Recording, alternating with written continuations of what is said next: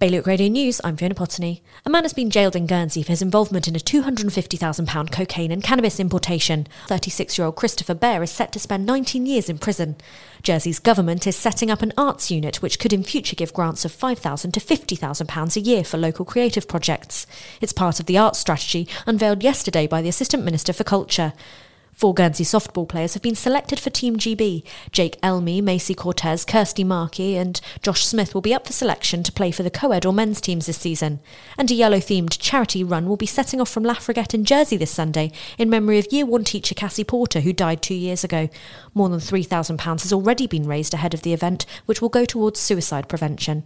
For more on all these stories, visit bailiwickexpress.com. Your weather now cloudy with some hazy sun and the chance of a shower, and a top temperature of 9 degrees. Bailiwick Radio News.